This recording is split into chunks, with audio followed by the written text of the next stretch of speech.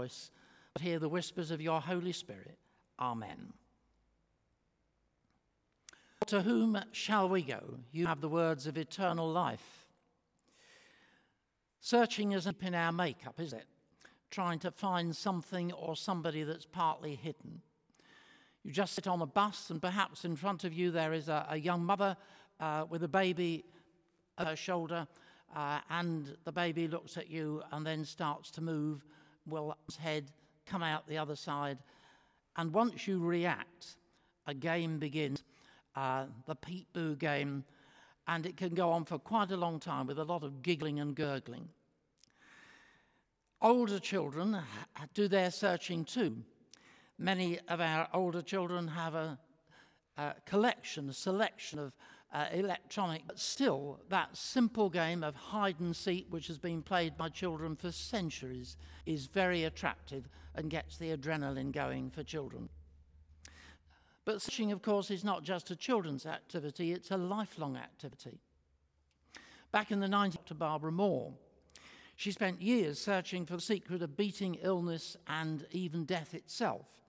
She developed theories about the benefits of long-distance walking and healthy food.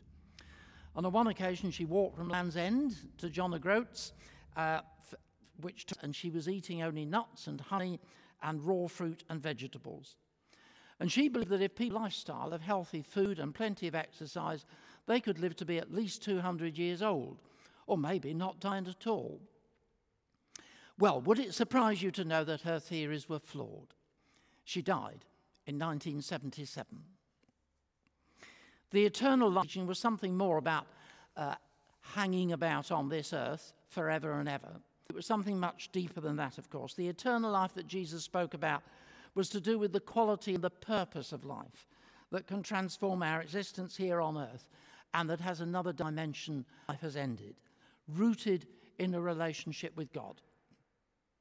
But many people that Jesus made, and they search in other directions. Let me mention just one or two of them. You've only got to open the pages of the Metro newspaper any morning and turn to those pages in the middle, and you find that the celebrity culture, and those pages so often feature people who are desperate for publicity and for popularity, and they work hard to achieve it through the entertainment industry. But sadly, the popularity and the security that they so often seek nearly always eludes them. And then there are many others whose lives are driven by money and profits and economic factors. Yes, entirely through the eyes of amassing wealth. And they believe that that will bring them happiness and security and some kind of meaning in life. And if you want to reflect on how deeply this affects our Western culture, I can only suggest that you might touch Bishop Justin Welby wrote about 5 years ago, which he entitled Dethroning Mammon. He highlights in that book just how well many of the attitudes and the values that have seeped into society feed our needs for monetary success in the belief that kind of success will bring us. Other people search for meaning and for purpose in the world of politics, trying to see how they can be involved in organizing our corporate affairs so as to bring stability and prosperity. But although their political activity may be differences here and there, that search for satisfaction still seems to remain a distant dream. Only just recently I heard a lady interviewed on the radio, and she was talking about how many years previously she had come across a certain political philosophy, be the thing that she really needed to search for in life and that we needed in this world, and for that, until one day she became disillusioned by it all. She put a lot of energy into following that political dream, only to find that it didn't solve all the problems that she thought could be solved in society. And she went on to say that when she made that discovery, the bottom dropped out of her, and she went through a very barren patch in her life. Her political aspirations were unsatisfying. And then, of course, there are many others who make their search through human relationships, trying to find day-by-day comfort through relationships. But for some people, that search is very painful. the most married is a lady called Linda Woolf. She was married 23 times. Her first marriage was for love. Her last marriage was for publicity. I'll leave you to guess what the other 21 marriages were for. But for some people, that search for happiness caught friendships and relationships and results in a lot of brokenness and emotional damage. Well, what I want to say this morning is that the people who were living in the towns and the cities and the villages where Jesus mingled with people 2,000 years ago were no different. They were deep and meaningful. The reading that Wayne has just read to us came from John's Gospel, a long chapter, and it has much to say about hunger, but a hunger that goes much further than a hunger just for food. The chapter, of course, begins with a crowd of people coming on Jesus on a hillside. It was an isolated place. There weren't any fish and chip bread and fish shops there either. Possibly some people had gone out in the hope of seeing something more spectacular once again from Jesus. But other people were, I think, a bit more discerning. And they'd gone to look for Jesus because they were hungry and hungry spiritually. And just being with Jesus gave them a sense of satisfaction they didn't feel. They looked to the Romans, the occupying power in their country, for stability, but so often they only found brutality and oppression. They looked to their religious leaders for inspiration and for guidance, but so often they were met with hypocrisy. And to Jesus, they found something different. Amongst all the emptiness and the shallowness and the hypocrisy around them, they could see something deeper and something longer lasting and something much more deeply satisfying in Jesus, in what he said, in what he did, and the way he went about life, and he was. And this occasion on the Galilean hillside was one of those crucial ministry of Jesus.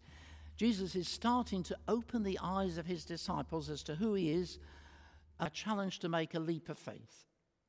He's starting to talk about the difficult road of discipleship, hinting at the hard road he is going to have to tread.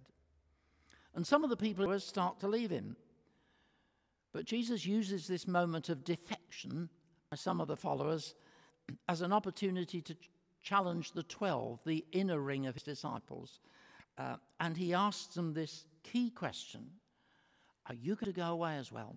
And that question brought one of the most inspired answers and responses from Simon Peter anywhere in the Gospels.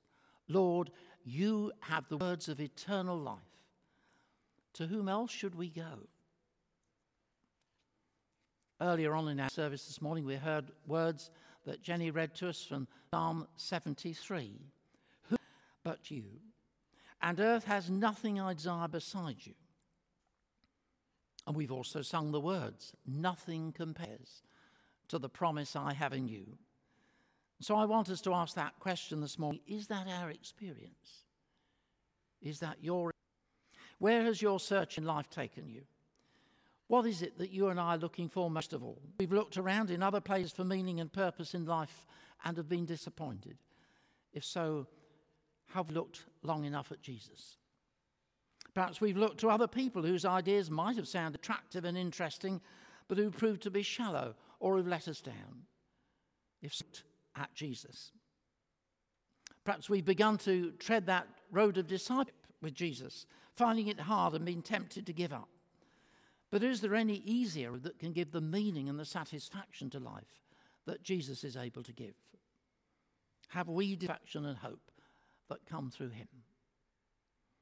For me, the oft-quoted really hit the nail on the head at this point when St. Augustine said, Lord, you made us for yourself, and our heart is restless until it rests in you. Peter's rhetorical question, Lord, to whom else shall we go? Eternal life. That question is a very powerful one. And speaking for myself, I would want to take Peter's rhetorical question, Lord, to whom else shall we go? You have the words of eternal life. I'd want to say amen to that and underline that amen, because I have found the satisfaction and joy and purpose and worthwhileness in being a disciple of Jesus to an extent in a way that I've found those things nowhere else. And if that's your experience as well, then I thank God. And if it isn't yet your experience, I want to say that it can be. That will. Amen.